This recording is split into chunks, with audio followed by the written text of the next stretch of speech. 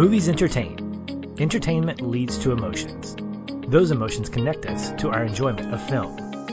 And that is why we exist, to focus more on the emotional connection than the technical merit. Because every movie makes us feel something. Welcome, listeners, to this edition of the Feelin' Film Podcast. I'm Patch, and with me, as always, is my best friend and co-host, Aaron. Hello. There's really nothing witty to say for this episode that I could think of, so just hi. I wasn't going to try. So just say, let's keep it straight this week, because this movie is definitely not something you want to be ha-ha funny. Yeah. Right. Unless you're psychotic, in which case we might be. But anyway, this week we are covering the Carey Mulligan-led film Promising Young Woman, brought to us by another female actress turned first-time director, Emerald Fennell. Or Fennell. Is it Fennell or Fennell? I didn't prep for that one. I actually don't know, but okay. Isn't Fennell like a little seed or some sort of it's kind of kernel sweet. Or something? I don't know. But the double L, I think, makes me want to go Fennell. Yeah, that's true. In any case, we'll just call her Emerald because we can be on first name basis on a podcast where she's not going to be on. So it's all good. Anyway, before we get into the meat and potatoes of this one, Aaron, I believe you have a couple of quick announcements for us. I do. First and foremost, we want to send a shout out to Nerdtrovert from Twitter. He is very interactive with us on Twitter. Love getting a chance to chat all the time.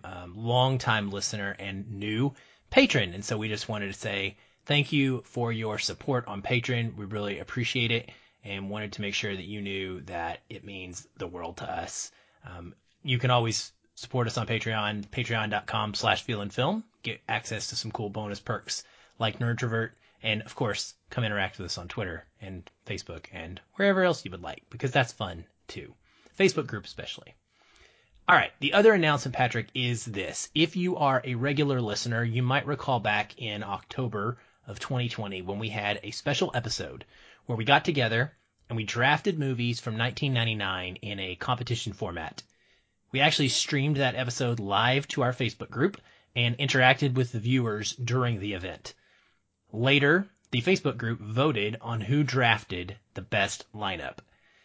We play the game by taking turns picking movies, and then we slot them into specific categories like drama or blockbuster or horror or comedy, etc. It's a ton of fun. Our plan is to do one of these quarterly, and the next round is going to be happening on Saturday, February the 20th at 6 p.m. Pacific time. Saturday, February 20th, 6 p.m. Pacific.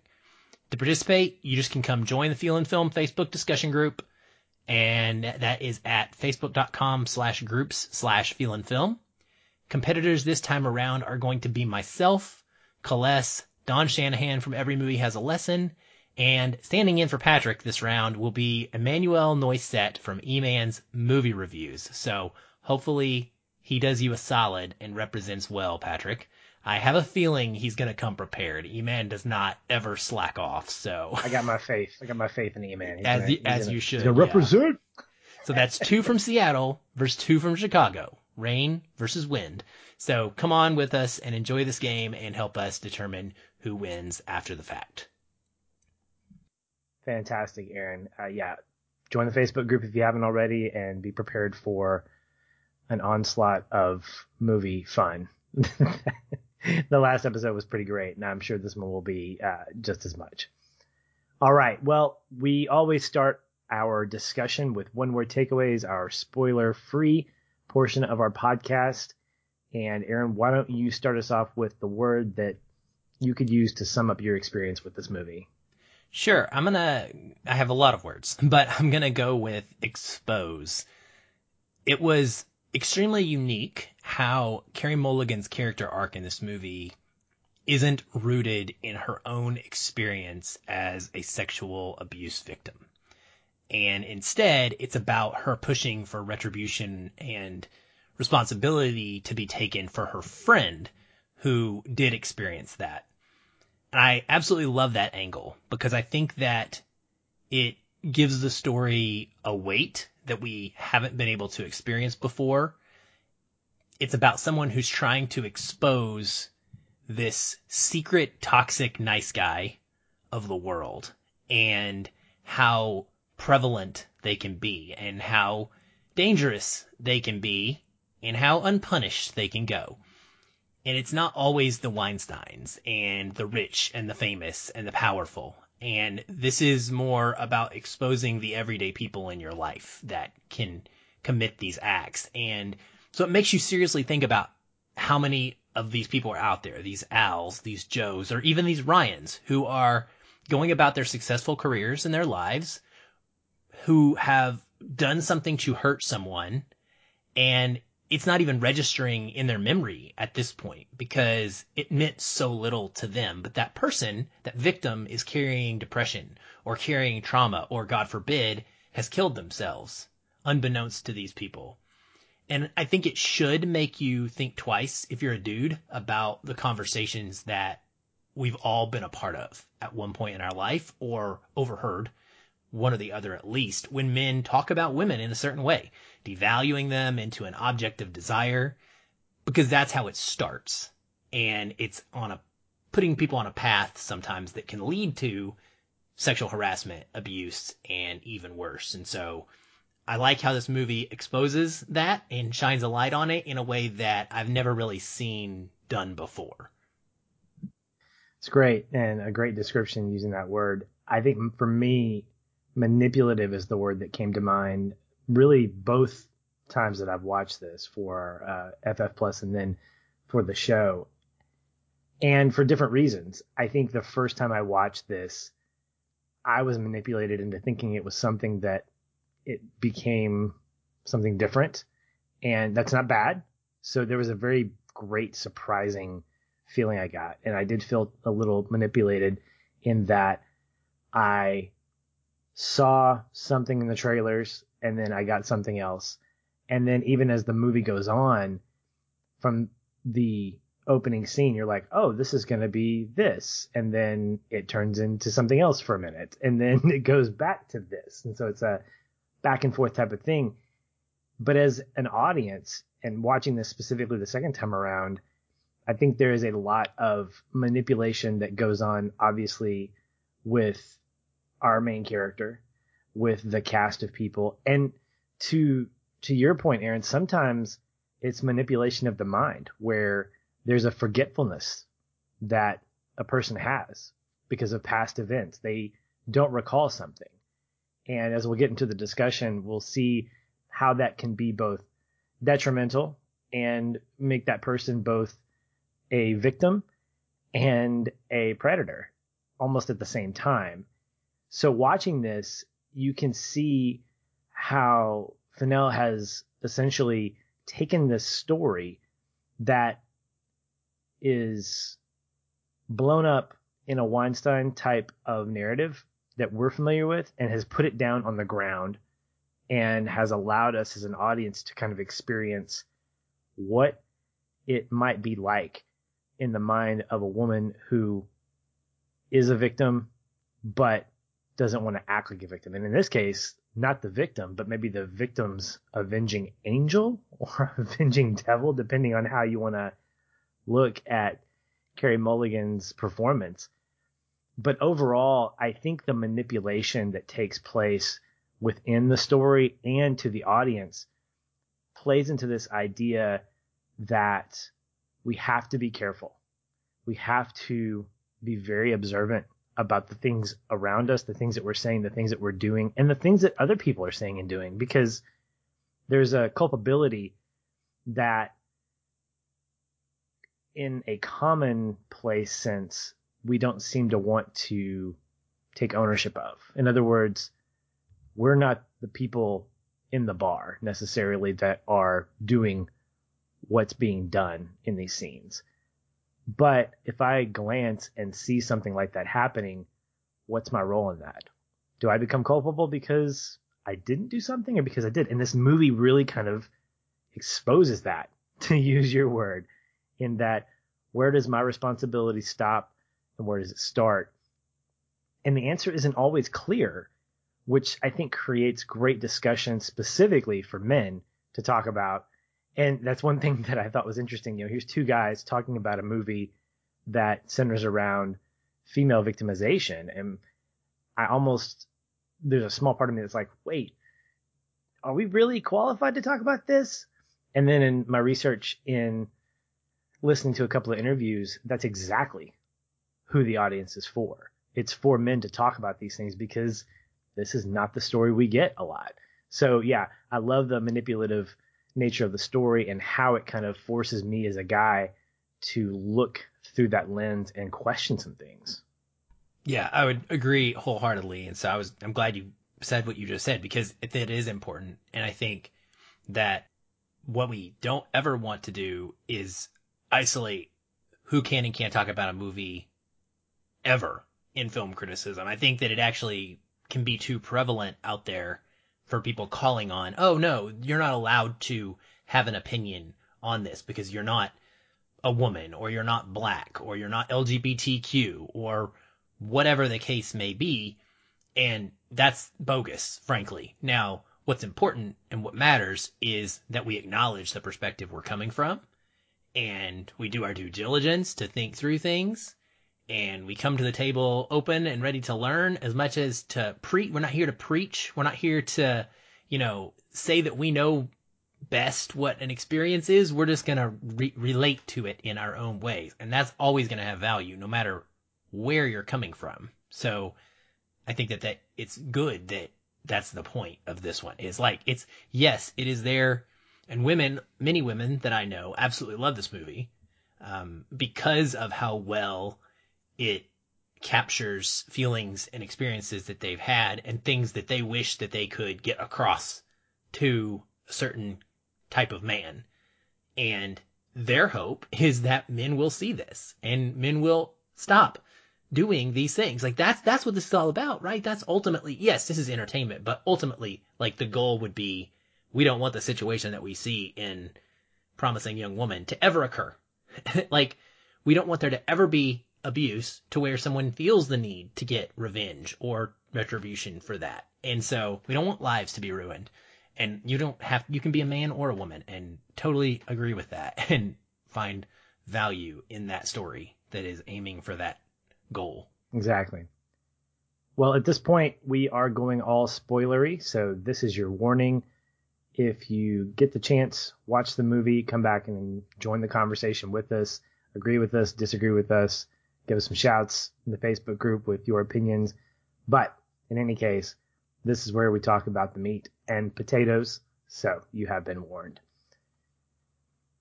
I want to start by talking about Carey Mulligan's performance because she's in every scene. I don't think there's a scene where she isn't part of it, which I think is fantastic. I mean, any movie where you are essentially carrying it as an actor is pretty fantastic. And her range is just wild. It's just phenomenal. And it's also been compared to Joaquin Phoenix's performance as the Joker. In what ways, Aaron, do you see that as accurate? Or do you see that? Is that an unfair comparison? Or is it maybe a hot take? Or are there things about her performance that kind of lend themselves to being alongside Joaquin Phoenix and his portrayal of Joker? Part of me wonders if the people saying that have just seen the trailer where she's putting on makeup right before she goes into the bachelor party and they're just basing it all entirely on that and the scenes of her putting lipstick on the mirror. Because yeah, I can see some like visual similarities to some of the shots we get of the Joker looking at himself.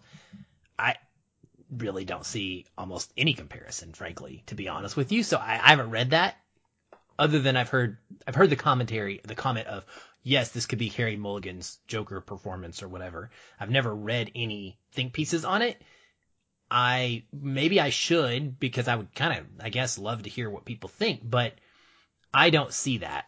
Joker as a character there is a mental illness that is part of this. There's a depression that is taking place and it is pushing him into a place of like wanting chaos and wanting to harm others. There is a very specific, so I guess in Joker, we have the character who is seemingly pushed because of bullying to action and to response is kind of how it goes about starting.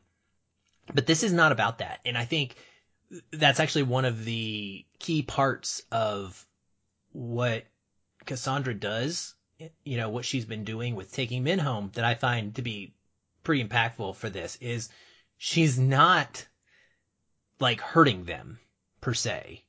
She's not trying to necessarily even ruin their lives, these guys. She's trying to teach them a lesson, and that is very different than the direction that Joker's character goes.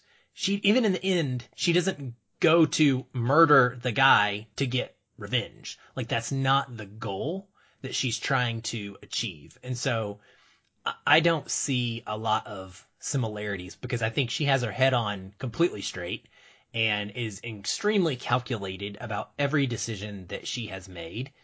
And I think that the Joker plays it a little bit more loose as a character. And I don't feel like that. Maybe from an acting standpoint, like you could say this is a darker kind of character that we really haven't seen Carey Mulligan play before. And that would be mostly true, although she's played some characters that are definitely, down in the dumps at times. She's in Drive, and she's had some other roles where she's really had to deal with some pathos. So it's not like it's her first time ever doing that. It wasn't really Joaquin Phoenix's first time ever doing that either. So I guess my short answer is really I don't see a huge comparison or similarity, I guess, in those two performances personally. I would say that you make really great points, and I think it's unfair to call her performance Joker-esque because that would imply everything that you mentioned that is not happening with her. She's very calculated. She's very strategic. She does come from trauma, and I think that raises the question, what is she reacting to? How does she react to that? And what we're getting, I think, is if you were to make the comparison, an already Joker character. You don't get her fall into that. So I don't think it's fair to say that the origin story or the path to that character is the same. It's not. She is already established. She has history. There is trauma. I will say that, yes, visually speaking, I made that comparison on my second watch. I was like, this kind of feels a little bit Joker-esque. And my reasons are, Aaron, that there's a little bit of crazy attached to it. There's a little bit of imbalance. Not necessarily mental imbalance. I mean, I really do think she's all there. She's very much aware of what she's doing. It's not like she goes into a dark hole and then comes out and says, wait, what just happened? But there is a sense of taking your actions to the extreme, doing things that get you out of, I'm not just a person who lives with my parents or who works at a coffee shop.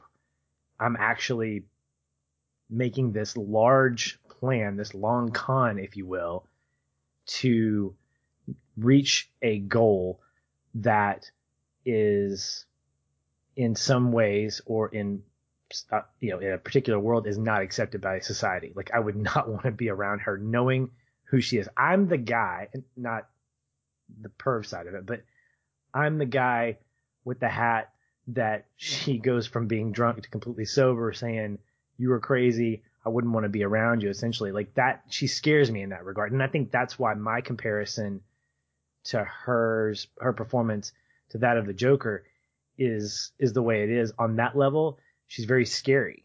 And the fact that she can manipulate and control and do things, and I don't want to cross paths with her. I don't want to upset her. I'm walking on eggshells. That's probably the perspective that I'm coming from. So I think that I wouldn't say it's unfair to make that comparison, but I think it's one of those that is in the similar vein of a person coming from trauma who is reacting to the world around them and doesn't have a lot of options.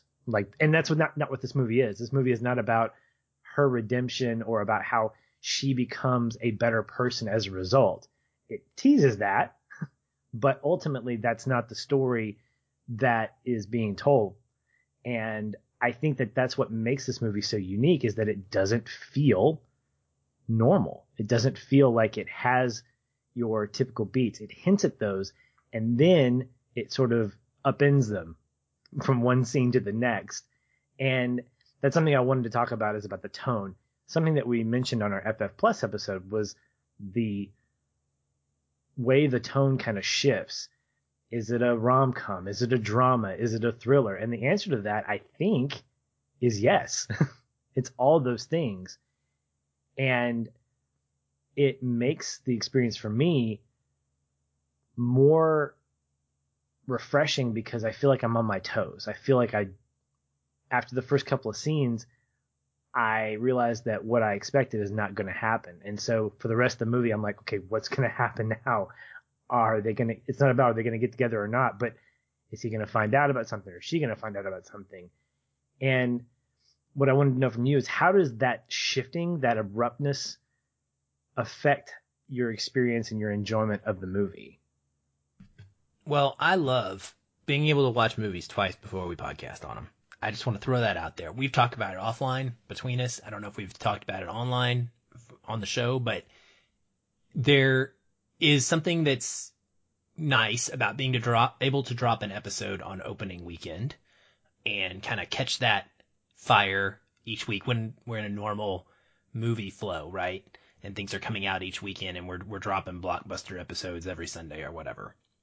There's something great about that. There's a benefit to it, but when I get to watch a movie twice, and in almost all cases, it makes our conversations, I think, better because our conversations are about deeper stuff and about really digging into a movie. And this is a great example of that because when I watched it the first time, my lack of a star, because I'll admit I gave it 4 stars and it was right up there. It's like number 7 of the year for me, but there was something about it that bothered me. And there were a couple things. One was a little bit of issues with the ending. We'll talk about that later. And the other was the tonal whiplash is how I would call it, because we feel like we go in, it's almost like a roller coaster at times. You're just going all over different emotional places and just coming to it without any expectations and watching it, that can be jarring. And yet when I come back to it, knowing what I'm in for, knowing where we're going, they didn't bother me at all. Not even a little bit. And in fact, I think that they enhanced it. And I'll tell you, the reason that I feel that way is because I think that as a character, we, like you hit it on the head when you said we walk through this entire movie as Cassandra in her shoes. We're not watching other characters do things because they don't matter. This is about Cassandra's experience through this film. And because of that, we are going through Cassandra's emotions, and Cassandra's experience is not going to be one tonal straight line. That's not how life works either. And so why would we expect a movie that follows a just her to do that same thing? You know, I think that it's a lot of fun, and the movie has one of the most bombastic kind of grab you and your attention and just not let go openings of anything.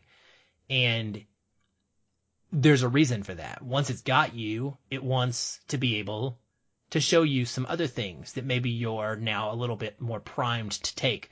I'll use it as an example.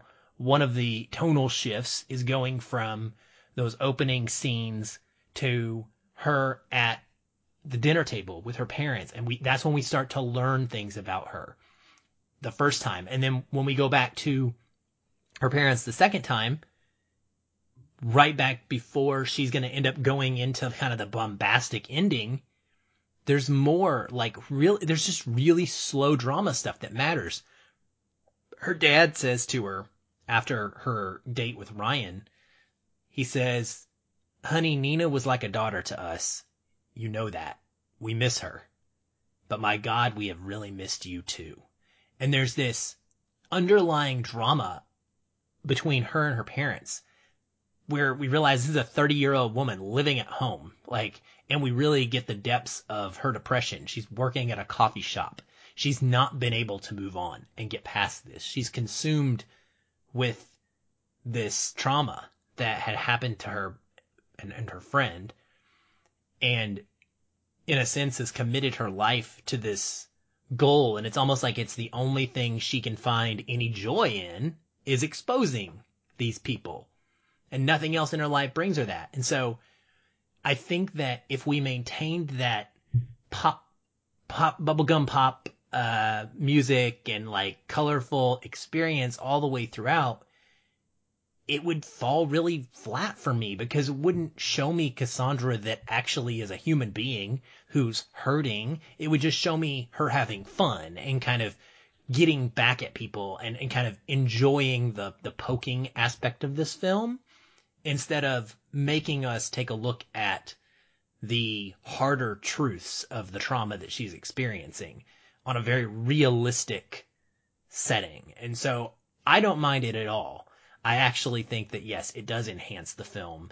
And I think it's really perfectly paced and perfectly tonally balanced, honestly, for my taste going back to it the second time. Yeah, I co-sign all of that. And watching it twice, the tonal shifts don't bother me at all for those reasons that you mentioned. But watching it again also allows me to walk in the shoes of other characters that we meet. The lawyer or Ryan or her parents, which the first time I was like, why are these people even here? There's no point. They feel like just sort of thrown in. And granted, I felt like that a little bit less. I still felt it, but there was more of an impact. There's the porch conversation that means more because you understand her. It's as if you get to hear her story and then you get to experience her story, or strike that, reverse it. So you're experiencing her story and then you kind of know what the narrative is. And then you kind of get to understand the whys. Why is she so reluctant to commit to something? Why is she living with her parents? Why is she at a coffee shop? All those reasons that you answered just now, we know that, and it gives a lot more roundness to her character that would otherwise just be a psychotic thriller with a few kind of crazy laughs in between. And it does make for a more in-depth type of story. It's not a revenge thriller. Like the first time I saw this, I was like, well, that was a great revenge thriller. And no, it's not like that. It's a heartbreaking drama.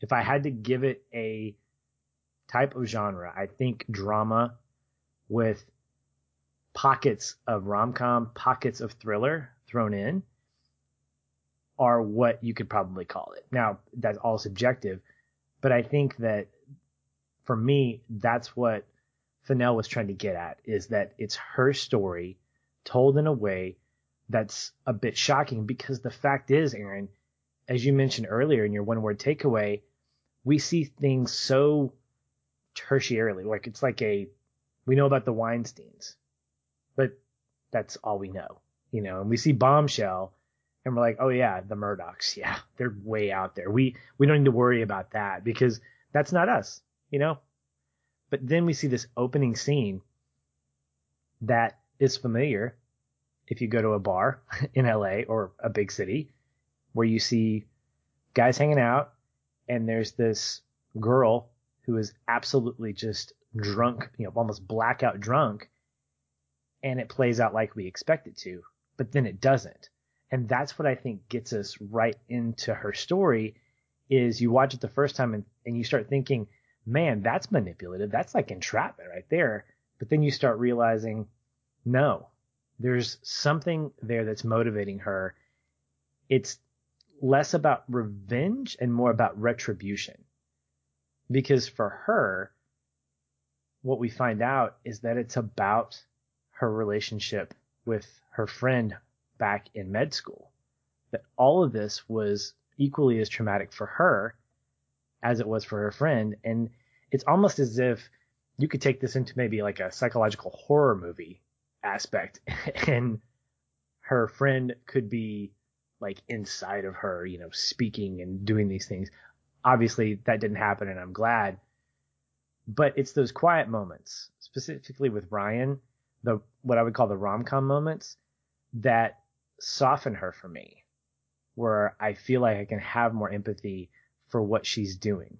And I'll go back to that scene where she's sort of caught outside the bar and you see her genuinely upset about the fact that she has hurt somebody.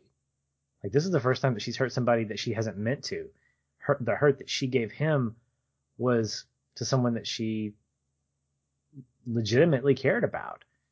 And so I think when you have those multiple viewings and you add to that this differentiating tone throughout.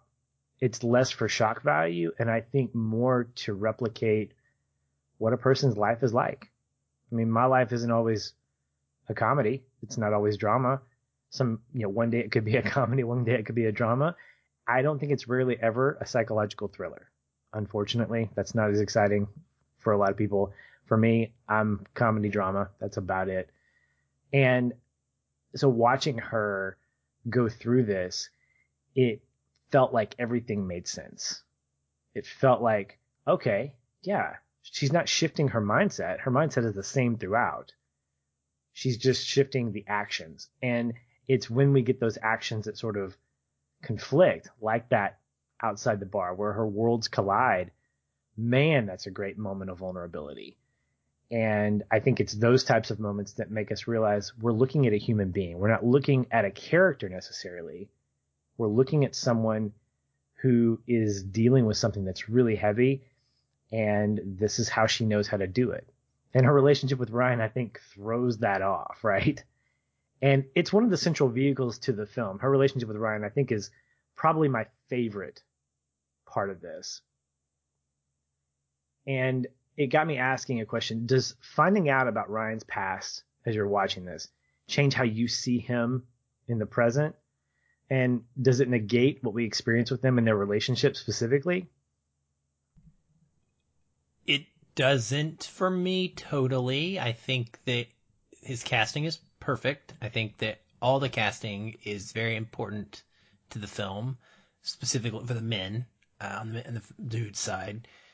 I mean, I remember watching it for the first time and having Adam Brody pop up and being a huge fan of the OC and his character Seth and going, oh, what the heck? Like, why is my guy like pushing himself on this woman? This is not what he would do. And that's part of what the power of the movie is. And I was talking about in my one more takeaway was making us realize that it's not just a guy that looks quote unquote the part.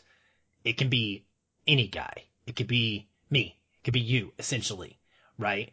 And the guy from Superbad, being one of the, just he's like really creepy and kind of gross in this and trying to get her to do cocaine and stuff. And like, you expect him to be like a dork, but here he is trying to have this power over her.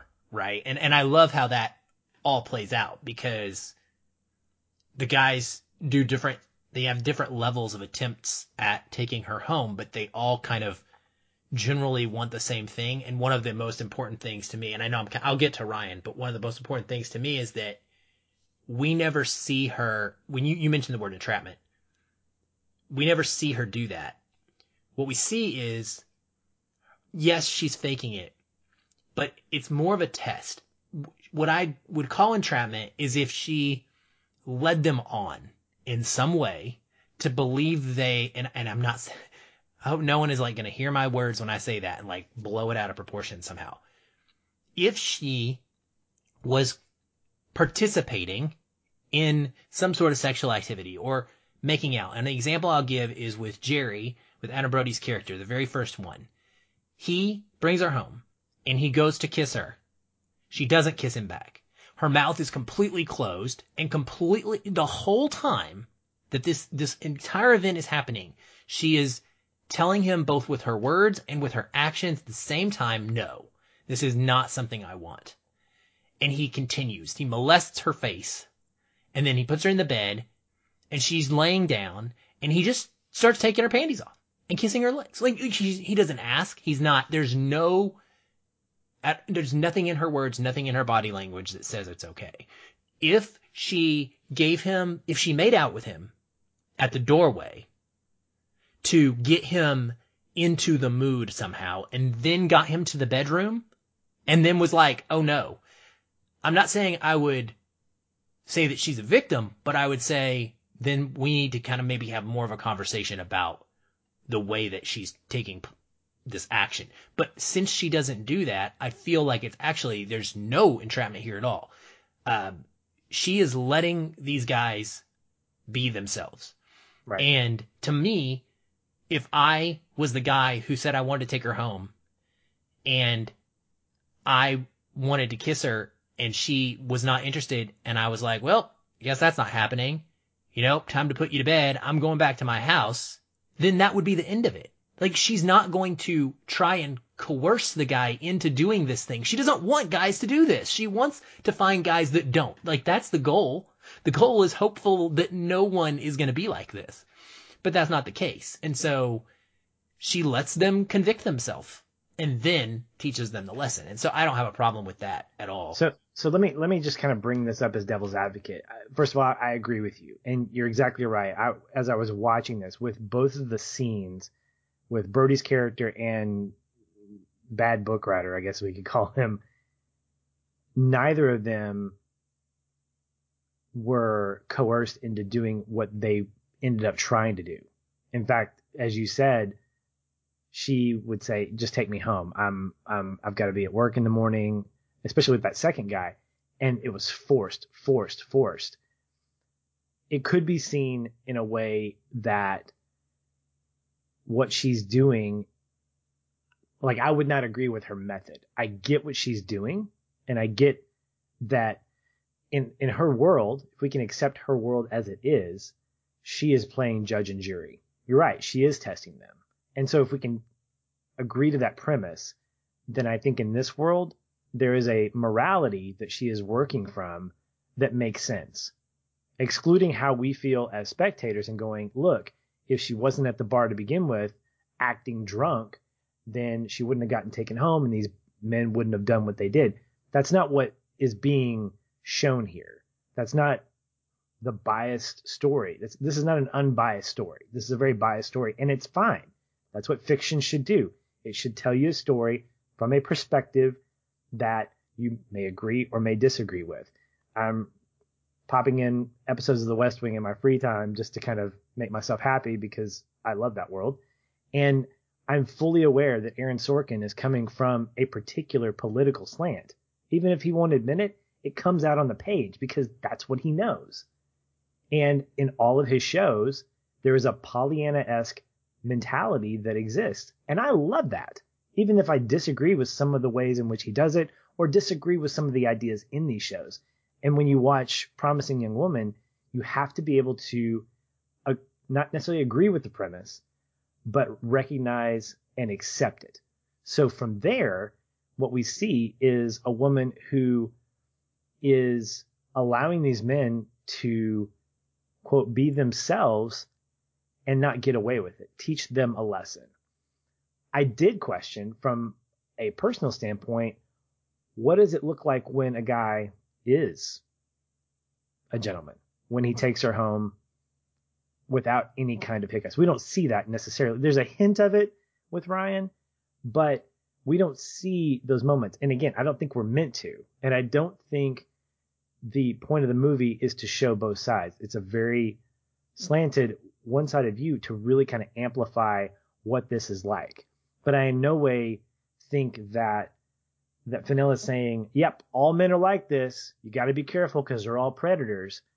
I think the fact that we got different men that didn't look the same, that come from different worlds, we didn't really know what their background is, but we could see by the way they dress, by some of the dialogue, that both of these guys that we see her interact with are different people. And I think that's a credit to the casting, that Fennell isn't just saying, oh yeah, it's the high and mighty, it's the great dressers, it's the folks that are the investors and the bankers that do this. Nope. It's guys who, if they have an opportunity to get you drunk where they don't notice how ugly you are or how terrible your book is, it doesn't matter. As long as you can give them Coke and get them passing out, great. And so, point well taken. And I think it's a very blunt perspective, and I think it's really effective. So the first time I watched this, I'm like, man, that's not fair. No, it's not fair in my world, but it's definitely fair in the world that we're seeing here because we have to experience that. And that's what I think is great about film and fiction in general, is the fact that there's no apologies for this perspective. We're not out this again. This isn't a documentary. It's not a biopic. We're not trying to nitpick and say, did that really happen? It did somewhere. And this person could be a composite of the 50 guys that went after this person, but it still happened. Well, and this is a movie, and we have to get to the point, and we have to show different possibilities, different realities of the way that guys can approach this in a very short period of time in order to make this as effective as she wants it to be, and to make it somewhat more entertaining is to hit a different couple of like lanes, right? And I think we see that with Jerry right up front, who is seemingly on the nicer side, right? Like you don't really feel like he's that pushy, honestly, until the end. And then we move into Christopher Charles, Mintz-Plasse, who's Neil, and trying to force her to do cocaine instead of alcohol. And then he is aggressive, right? He then adds in another element of this toxic male harassment where he's like telling her how she's so much prettier without makeup, and that's just a system to oppress women, right? Trying to basically make her think that he's this person who's on her side and he's a feminist somehow. And that's what men will do, right? Like he wants to weasel his way into her good graces. It's all done. It's all an act. It's all in service of getting what he wants, right? And we see him get more aggressive with her. And he's more intentionally insidious. And then we see the construction guys across the street who are catcalling her, which is very common, right? Women's experience this still to this day all the time. Just walking down the street in the middle of downtown, women have to deal with people staring at them or catcalling. And it's brilliant because she just stops and she just stares back at them until they become uncomfortable. And what do they respond with? F you. They're like, wait, you're making me uncomfortable. Well, screw you. How could you dare do this? Like you were just harassing her. And it captures these different elements pretty quickly, I think, which is important. And then we even get like the super nice guy, seemingly, right? Which is the very last one when Ryan ends up catching her, who he seems like he's just a nice kind of dude. Like he really is pretty friendly seeming. But that's the point, is that it's always going to be like that. You're not going to see the aggressiveness and the way that they act in the bar. You're going to see it when you're alone and when they're able to hide those things. And so, like when Ryan comes along, it's interesting to me because I actually texted you this earlier today, how it's one of my favorite lines in the movie. And it's one of my favorite lines because it's funny. He comes back to her after meeting her for coffee the first time, and she ends up giving him her number. And he's like, I crafted this whole long text and I sent it to some oil rig worker and, it's not going to work out or whatever. And it's really cute because it's Bo Burnham doing like this kind of fun little comedy shtick, and it's hilarious and sweet. And he says this thing to her, Patrick. She says, I'm not looking to date at the moment. And his response is, would you be interested in a friendship? And I'm secretly pining for you the whole time. And it's played very lighthearted. It's played for jokes, and I laughed. And then I found myself as the movie went on, like thinking about that line. And I was like, that's not an okay thing. Like this is part of the problem that we have, is that when she says, I'm not looking to date, the man's reaction is to circumvent her stated desire to find a way to get her to do the thing he wants her to do. And he does it by using the thing that he is good at and the thing that takes her guard down in making a joke, right? Oh, well, how about a friendship? And, I clearly want you. I clearly am going to be desiring you. And it's not, I'm not saying like, oh, he's a terrible human being for this, but I'm saying like, I think that line has so much importance because it's a way that things start. It's a way that it's a way of thinking, right? It's a way of thinking about how you just told me no. That's what she did, Patrick. She said no. If we translate this, and he says, yeah, but maybe not no, maybe kind of yes. Right? And this is, to me, how we get from a guy doing this to a woman in bed saying, I don't really want to do that right now. And him saying, oh, but maybe you just want to do this one little part of this thing. And now you're sexually abusing a woman. And it's dangerous. And so, that's how the relationship starts off. And it bugged me. Not in a narrative sense, but it stuck with me. It's something that I really want to think about in how we just subconsciously quickly refer back when we're talking to someone about this. Now, as for their relationship as it goes through, I think that it does become real for Cassie at one point, that we get the adorable dinner with her family, which is really sweet.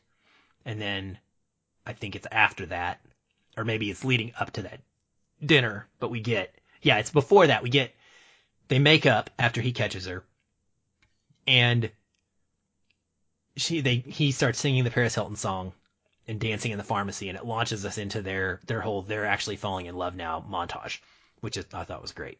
And that's, we get to the dinner with the mom and dad, and now it's serious. And so I think that she wants it to be.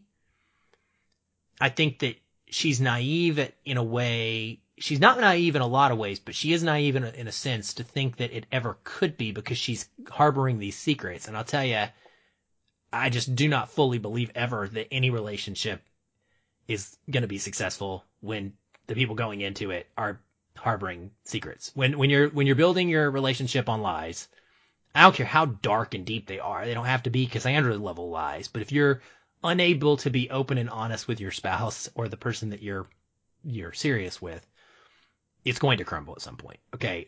You're going to have to, there's going to be a reckoning is what I should say. And so there's that playing into it. I think that Ryan's character, man, I really wish, I think, and this is what the thing is when you're watching this movie, you want so badly in that moment when she confronts him about the video, you want so badly for this guy to just say, yeah, I screwed up and I wish I hadn't done that. And damn it, I'm sorry. And he can't. Instead, he ends up insulting her. And he actually says, and then we won't be doctors. You effing failure. Because, when it comes down to it, it's all about protecting ourselves. And Ryan is about protecting himself first and foremost. When he feels threatened, and that shows you that there's no love there, this whole thing is not built on true love, because love is sacrifice and love is honesty. And so it's scary and it's real. And I think that's what's terrifying to me about it, is it feels very real to me. It doesn't feel fantasy. Like, oh, wow, Ryan would never say that. No, the point is that Ryan would say that. The fantasy would be him actually just apologizing and taking whatever comes his way for whatever he did in the past in order to atone for that, because he truly loves this woman and wants to make things right and be better for her. But he's not. And so I think it's a brilliantly acted piece by Bo Burnham with so much nuance and subtlety in it, and I think the character is just it's fantastically written. Well, I want to touch on a couple of things that you said. First of all, that line, the secretly pining for you, is something I didn't pick up until you started talking about it, and it made me think of the fact that when we think about the different tonal shifts that Fennell is trying to put us through, I think what makes those effective as well is the fact that there's manipulation at every level. If this were a romantic comedy, Aaron, like through and through, we would have taken that as a laugh and like, oh man, I hope they get together. That's going to be great. And then we see what happens. They get together and we kind of get our hearts broken a little bit when it doesn't work out. But that scene that you mentioned is such an eye-opening scene because of exactly what he didn't say. And within the span of, I think, probably like 60 seconds, he goes from saying, forgive me, I hope that you can forgive me, because it's in the past, to saying, please don't tell anybody about this. That self-preservation. And then he says that line. Oh, so you're going to go expose me? And now we both won't be doctors, you effing. Yeah, it's so honest and so completely messed up, because I don't say that's exactly what happens, but that's what happens. When you feel like you've been hurt, immediately you turn to, I've got to preserve myself. I've got to defend myself. I've got to find whatever reason it is, because it's not going to be my fault. Even though you are culpable to whatever it is. And it doesn't have to be an exposing video. He even says, I wasn't doing anything. Oh, but being there is not a bad thing? Are you kidding me? And when you see that, and you go back to how their relationship started, watching this as a drama, watching this with those kinds of eyes, you're like, that's not okay. But in any other romantic comedy, a lie would be perfectly fine, because the end result is that we want these two kids to get together. But that's not that's not the story that we're being told. That's not the story that Fennell wants to tell us.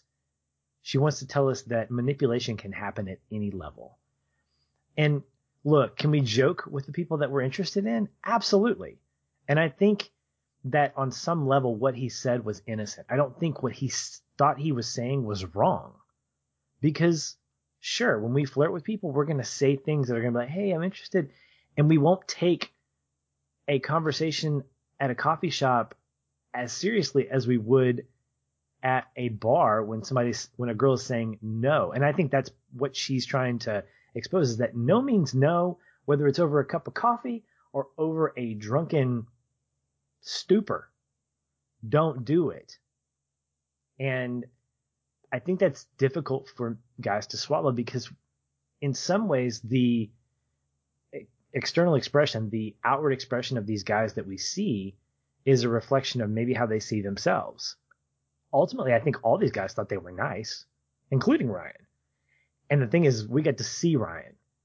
I mean, he's a pediatric doctor, for goodness sakes. I mean, how softer can you get with that? He works with kids. No way is he going to be a bad guy. And so it's that reinforcement. It really does challenge us as an audience to say, wait, anybody can be this guy. It doesn't have to be the ones that you expect. And I won't go so far as to say that she's saying, watch out. I think for men, if the message is to me as a guy, it's to say, watch what you're saying and listen to what they are saying to you. And I mean, I can apply this to my marriage. I mean, I can completely hear what my wife is saying, but not listen, and just say, okay, you're done talking. I'm going to start talking now. That's what happens in these scenes. I don't know that Ryan, because he wasn't going to take no for an answer, was ever going to hear anything but, what can I do to get her? What can I do to get her? Innocent, guilty, whatever. And it reminded me of that scene where after they have dinner and then they decide to go get coffee before the movie, which you and I both agree is just stupid. Stupidest thing ever. Like, they're at dinner, they're still munching on fries, they have full sodas left, and he's like, hey, you want to go get coffee? I'm like, you're at dinner. You're at a diner. They have coffee at the diner. I mean, have a dessert. Have it's dessert. So dumb. Enjoy. I will, real quick, before you keep moving, I wanted to say, I think that is part of the toxic masculinity structure that is something that has to be, like, generationally addressed, right? We don't teach our kids coming up that the right thing to do and the manly thing to do is to, you just got to keep going until she says yes, because that's how we see it in all these old movies. And that's kind of what this is getting at. And what you're saying is, like, we have to rewire the brain, and we have to reteach generations to not take the approach of you just keep going until they say yes. That's not how relationships work. Mm-hmm. Maybe that works when you're talking about, like, you know, being determined in a career and you just keep working until you achieve a thing. But it doesn't work when you're talking about a relationship. Absolutely not. Yeah. And that relationship, I think you can make the argument that it's not like they couldn't get together because he chose not to push. Look, if you genuinely want to get to know a person, it's okay to say, look, I like you and I would love to hang out with you. And if you can honestly say no expectations, I guarantee you, because this is what happened with me and my wife, we had zero expectations because of some past experiences that we had, not only with each other, but with other relationships. That's what made it better, is it opened up that level of honesty. In fact, there were conversations, Aaron, where we weren't dating yet, where we actually talked about what we saw marriage looking like, and honestly not thinking about with each other. We were just like, what do you see yourself looking like in your marriage with your husband or with your wife? And there was zero manipulation. We were genuinely just kind of figuring each other out because we enjoyed each other's company. So I will tell you firsthand, that is entirely possible. It's entirely possible for Ryan to walk into that coffee shop and to say, hey, do you want to go out with me? And she's like, man, I'm not dating right now. Okay. Would you like to have coffee? Look, I don't know if that's the case, but I'd love to catch up. We were, co-classmates in med school. I'd love to catch up with you, and leave it at that. And yeah, what if he has an alternative agenda? Maybe he does, but don't force that. I mean, look, if I like a girl and I want to hang out with her, and if she flat out says, no, I don't want to hang out with you, at that point, I'm going to say, okay, that's cool.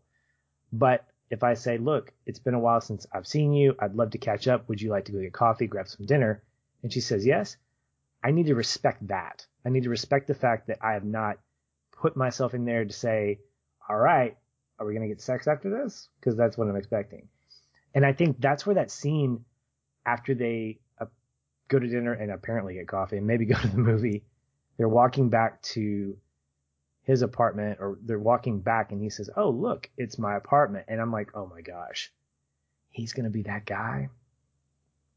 But he does something here that I think is sort of noble. And then the second time I watch this, it's ambiguous, where he invites her up and she kind of realizes, oh, great, he's another one of these guys. And he just sort of says, oh, sorry, was that too soon? That's too soon. I can take you home.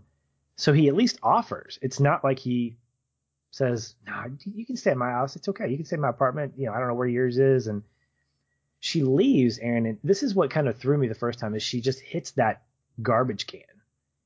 And I was trying to figure out what she's mad at. Is she mad that he's not like the other guys and that he didn't force her to come upstairs with him? Or is she mad that he is like all those guys and all he wants is to take her upstairs? And I'm inclined to believe the latter, because of the fact that his intent from her position was to always get her to his apartment. Oh, look, we just happened to be at my apartment. Do you want to come up for a drink? Sounds a lot like that opening scene that we were used to, except she wasn't blackout drunk at the time. And I think her frustration came from the fact that she thought she had something, and it turned out that it just confirmed what she was already experiencing, just on a rom-com level as opposed to a sleazy thriller level, I guess. What do you think? Interesting. I definitely read it as, I'm pissed because this didn't go the way that it was planned to go, like every other time it goes, and now I have to deal with these real feelings. That's how I took it. I took it as, okay, well, crap. Now I have to actually confront the fact that I enjoyed this guy, and oh my God, maybe he's actually for real. And she's been doing this time after time, and clearly they're all all do the same thing, right? They all try to take advantage of her. And so it's like, for me, I felt like it was like, okay, now here we have a cog in the wheel, and she's not in a place emotionally where she's not trying to find the right Mr. Right. So she's not looking for a relationship. So it's not like a rom-com where you're like, yes, I'm going to skip down the road in the rain instead. It's actually the reverse. It's because she doesn't want to have to deal with the reality that there might be someone that is challenging to her view of men and in general. And so that's how I took it. And maybe how we see it is part and parcel to how we want to see it. I don't know. I think, we should get the director on the show. I'm sure that she'd love to come on and to answer that question. Yes, one question. Just one question. Yeah. Also, what's the movie that you like that makes you feel the, anyway, whatever. Well, let's talk a little bit about the ending. It is somewhat controversial depending on who you talk to. And I really wanted to know from a feeling film perspective, how did the ending leave you feeling? Okay, so 2 different experiences with it. The first one was like very, okay, I'm shocked. Like, this is, wow, all this stuff is happening right now. Wasn't expecting her to get killed. Wasn't expecting the post-death gotcha moment. Great use of an emoji to be the last image we see on screen, by the way. A winky face. Wasn't planning all that stuff. And I was kind of like a little bit thrown off by how hard it went in the end.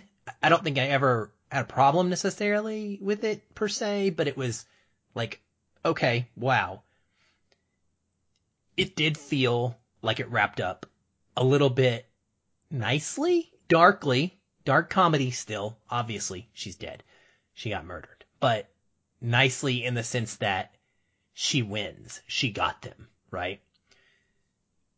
I don't think I love that as much because her goal was never to get them necessarily. Like, yes, she wanted to make Al pay because he was the one that was primarily responsible more than everybody else, if there is one, obviously. And so that was in there. But one thing I read today put it in a lot of perspective for me. And it was an interview with the director, and she's talking about how at the very first script that she had, the first version, it ends with Al and Joe burning Cassie's body. And that's how it stops. And she said, it's bleak as hell. And the financiers balked and literally laughed at her and said, come on, we're going to give you money to make this? And she said, but in my heart, I think that's where it would have ended. And frankly, that's where I feel from this narrative, the right ending is. Because the reality is everything else about this story has played itself out to be somewhat authentic and not fantastical in nature necessarily. And if 2 guys get away with it, I feel like they would get away with it, right? Like, the way the story is set up is that they would be able to get away with it, essentially. And the fact that they don't get away with it, that she gets them from beyond the grave, and then they get arrested, and we're supposed to believe that it's all perfectly tied up with a bow, and, the evidence is there, and now they're going to pay not only for her murder because they found her bones and her charred body, but they're also going to pay for the past and the rapes and all these other things. It is just so idealistic. Almost to a fault that I don't think necessarily fits tonally. And so I appreciate that was where ultimately Emerald really, really wanted to go with it. And I find that there is an irony to the fact that the studio wouldn't allow that. And there's almost a secondary commentary to be had on the movie's ending about the fact that they wouldn't let her make that ending. Well, why not? It's like, well, we can go so far with you, but we can't let you go all the way. Like, she has to win in the end kind of thing. It can't end bad. Like, all this stuff that she's seen about bad in the world and the way that men treat women and all this, but it has to be kind of fixed at the very end, essentially. And so there's just something really interesting about that, about not wanting to accept it as realistic as the way that she kind of wanted to play it. But for me, I enjoy it. I enjoy it. That's not the right word, but I think it works and it plays out with a lot of impact, and at first I will say when Max Greenfield, again, one of these great castings, who's this perfectly nice guy Schmidt in, The New Girl, he kind of rolling in there, and the way that he reacts to Al being like, she's dead, he's like, yeah, okay, whatever, bud. And he's just chilling in a chair and she's dead. And then when he figures out that she's dead, the things he says immediately going to, Al, this is not your fault. It was an accident, right? Of course it was an effing accident. No one's ever going to find out. You did nothing wrong. It's okay.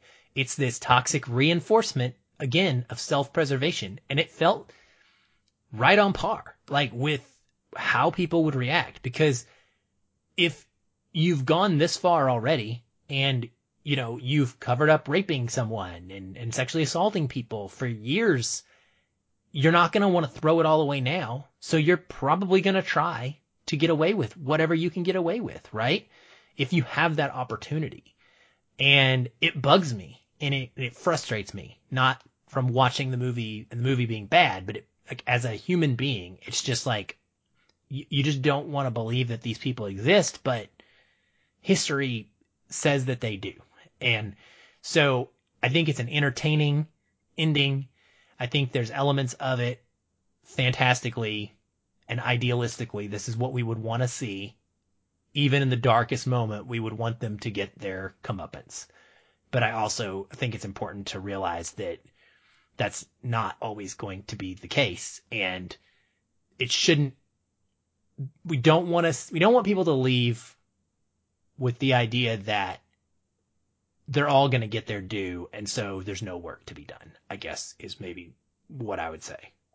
Well, and I think there's something strategic about the fact that we don't actually see what happens to everybody. We make assumptions. Now we can assume that people are getting arrested and Joe takes off. So obviously his loyalty is back to himself. Just like it just reinforces the fact that self-preservation is at the heart of these characters. And even to Cassie, self-preservation, and her self-preservation, I think, lives in this revenge mentality, this justice that she seems like she needs to get. I will say that, and this leads into the last question before we get into our connecting point, my reaction to the ending, I think, is more not optimistic in that everybody got what they deserved, but the fact that it raises some questions for me. It raises these questions about really what you take away regarding wrestling with and reconciling your past. Because we look at what I would say as, including Cassie, 4 different characters. We see Cassie, we see Ryan, we see the lawyer, and we see, is it Josh? I think it's Josh who kills her. Is it Josh? I get the name wrong. Anyway, Al is the one who kills her. Yeah. So we see those 4 characters who are obviously Cassie's the central figure, but we have these other tertiary characters that she interacts with. And what we see through the course of the murder and everything that happens after that is this question. How do we respond as individuals to that past, or how do we reconcile that? And there are really 2 that you could go either way, or it could be somewhere in the middle. There's responding defensively. I honestly don't remember doing that. You know, Ryan's scene in the doctor's office, that confrontation that he has with her, he says, that was a long time ago. I don't even remember that. Even the conversation that she has with the girl at lunch, she keeps saying, that was a long time ago. That was a long time ago. I mean, we were kids. We were in college. These things that are very familiar to us that we're thinking, wait, no. That should not matter. And that's a common theme, Aaron, in this, where you hear people say that was a long time ago. Even the dean, the counselor, played by the lovely Connie Britton, at one point she says, if that were an issue, I'm sure I would have dealt with it. I'm sure I would have dealt with it? Really? What are you going off that assumption? That because you're a nice person? Or is the other response, should you respond with guilt, like we see the lawyer and the breakdown that he has with her in his home? I can't get over what I did or what happened. And in some ways, Aaron, Cassie is like this. She can't get over it. She can't get past this. She has to be able to, even up to death, make sure that this thing is resolved. And so I didn't feel like there was necessarily resolution. We see police cars, we see people getting arrested, but I didn't necessarily feel like, haha, she got what she wanted, because she's dead. And she can't experience that. She's writing a text message, I don't know how many days before this, to be sent at this particular moment. But ultimately, is it really satisfying to a person if they can't experience it? And I think that that's part of what makes the ending work for me, is the fact that, yes, it definitely feels like a bow on the surface. And I might be reading too much into this, but when you ask those questions, how are we responding to our past, and how do we reconcile who we were, bad or good, versus who we are now? How do I respond to how I was at 25 versus how I am at 40? And I think those are important questions that we have to ask, and how we respond to that really does affect the relationships that we have now. If Ryan, for instance, had been able to reconcile that moment where he was watching this rape take place, who knows how he would have been in this relationship with her. Maybe he would have come up and said, Cassie, I am so sorry. And, months later, years later, I realized that was something that completely was wrong. And, making this grand speech, maybe that would have changed her mind. Maybe she wouldn't have gone up to the cabin and done what she did, because there were moments, Aaron, where there was some vulnerability with her and him that felt very real. And I think it was real, but he didn't. Instead, he said, I honestly don't remember doing that. And you're not going to show that to anybody, are you? Please don't do that. And I don't know what the right answer is. I don't know if it should be a combination of both or something in the middle, but for me, the ending was one of those things where it got me asking that kind of question. And I think that's important too, not only as a man, but as a human being, that we have to deal with our past in some way, shape, or form, whether it's dealing with the demons that lived there, the person that we were, even though we're not that person anymore, is that affecting who we are now? And that's a good message. I mean, it's a message that I think we all have to own as people. In this specific instance, in this particular story, it's how do we own that as men when it comes to how we look at women in terms of our relationships with them. So I thought the ending worked.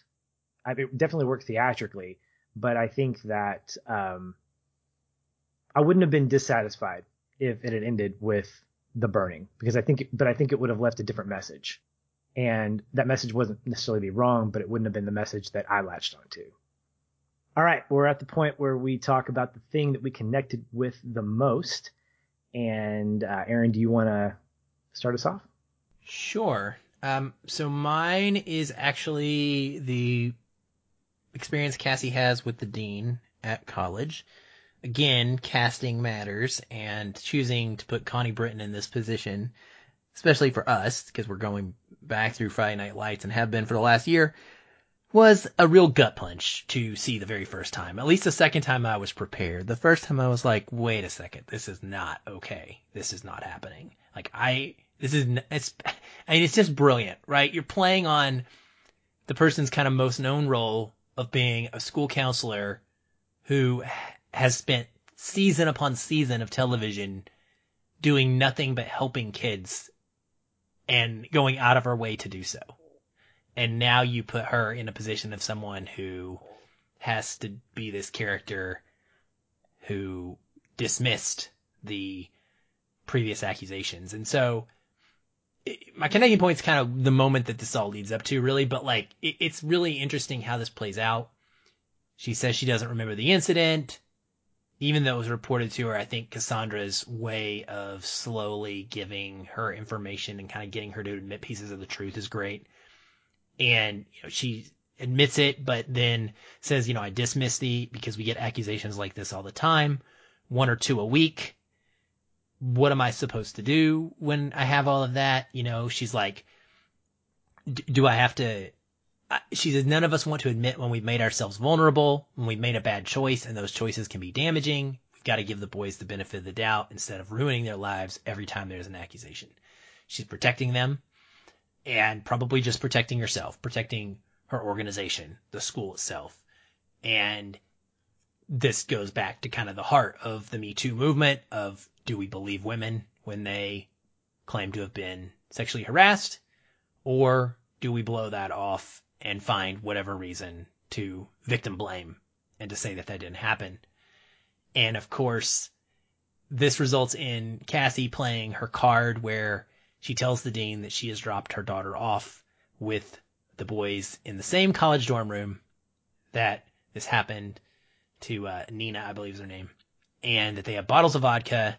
And suddenly the dean gets worried and wants to call and wants to go and protect her own daughter and just completely changes course, right?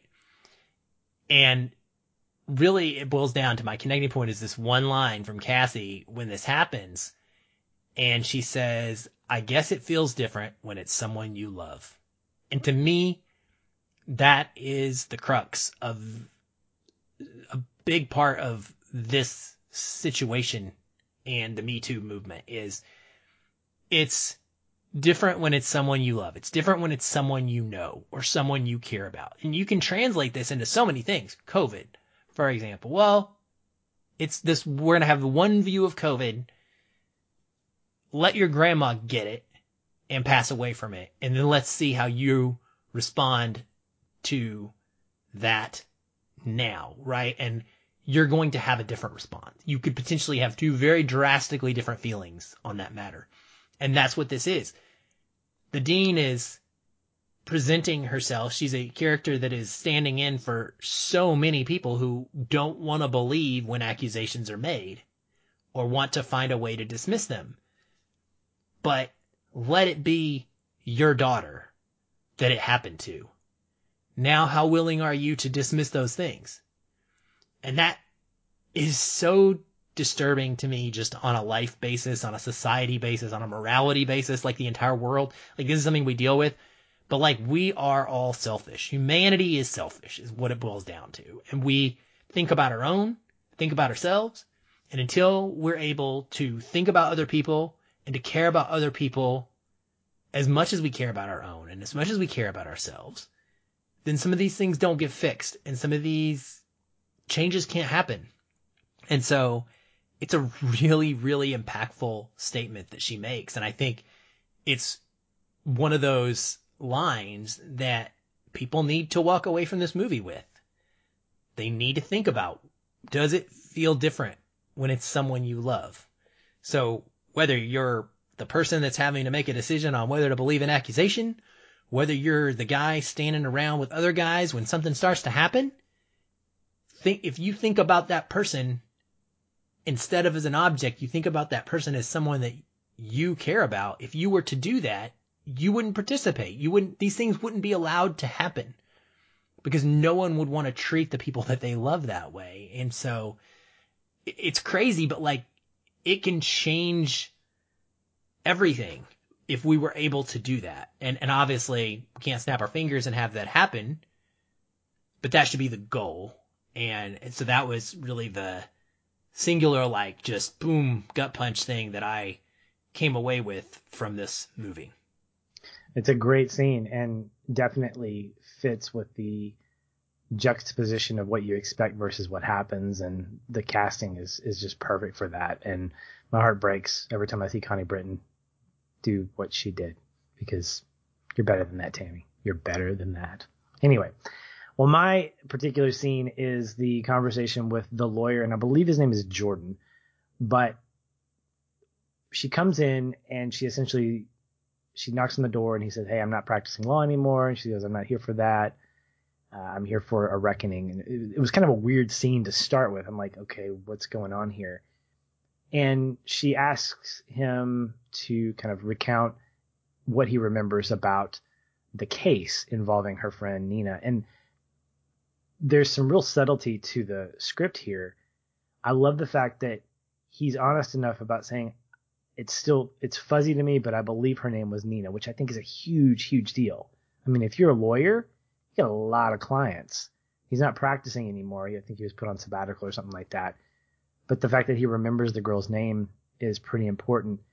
And the big thing that comes from me, Aaron, is the fact that he essentially confesses. He said, look, I knew that this was wrong and I didn't do enough to take care of it. Essentially, this is the stuff that should have been coming out of Ryan's mouth when the video was shown to him.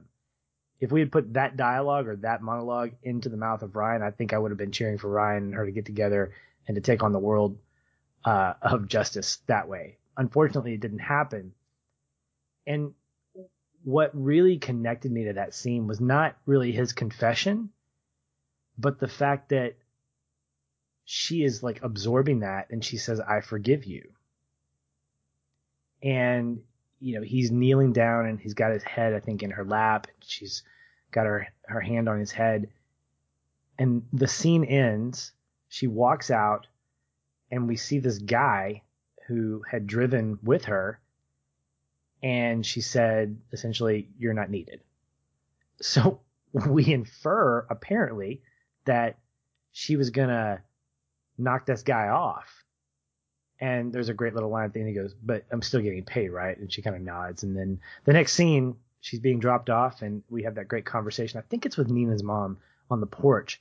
But what I felt in that scene, Aaron, was the fact that she was able to kind of live for a moment without that weight of revenge, that weight of justice, that weight of, I have to make sure that everybody pays that was connected to this.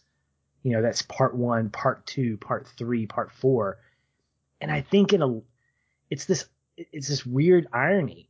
It allowed her to be more vulnerable with Ryan, that allowed her to fall in love with him. It allowed her to confess to her old friend from the bar that nothing actually happened with this guy, that she was paying him to just watch her. And so she was sort of making her own amends based off of these parts that she had written in her journal.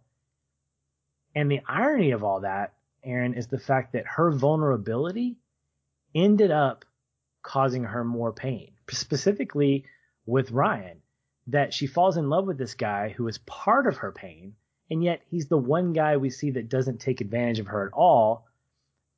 Her opening up to her friend about the fact that, hey, nothing happened, sort of prompted her friend to show her this video that ended up just putting her back on the course of destruction of this guy.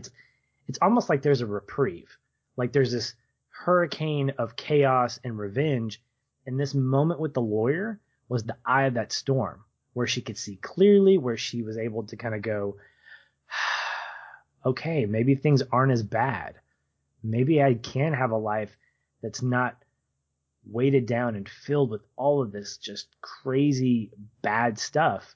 Unfortunately, we didn't get that, but I think that's wonderful that we had a moment like that. And it came really at the moment where we needed that. Like, we're kind of living this drama with her, and we needed to take that break too. So I think it's great filmmaking. I think it's great screenwriting. And I think that when we watch her go through this, it really amplifies her character and makes me more empathetic towards what she is battling and dealing with. And yeah, so that was my connecting point. Good stuff. Well, that will wrap up this episode of Feelin' Film. Next week, we will be bringing you our thoughts on the Christopher Nolan Mindbender Tenet with recent friend of the show, Zohaib Ali, so you'll want to tune in for that one. Before we go, I wanted to make a quick announcement that Tenet will actually be my last episode on Feelin' Film for a little while. I'm stepping away to put more attention into other areas of my life that have been lacking. So in my place, beginning with our January donor pick, Inside Out, Celeste Davis will be stepping into the co-host chair, and hopefully he will help keep Aaron on the Feelin' Film train, as you will, and keep it moving forward. I'll definitely miss the weekly conversation for sure, but this definitely isn't goodbye. So for now, I will wrap us up, as always, by saying thanks for another great conversation, and we'll talk soon. Hey everyone, thanks again for listening. If you enjoy the show, we'd love to hear from you. You can leave us a review on iTunes or wherever you're listening. These help increase visibility for the show and grow our community of listeners like you.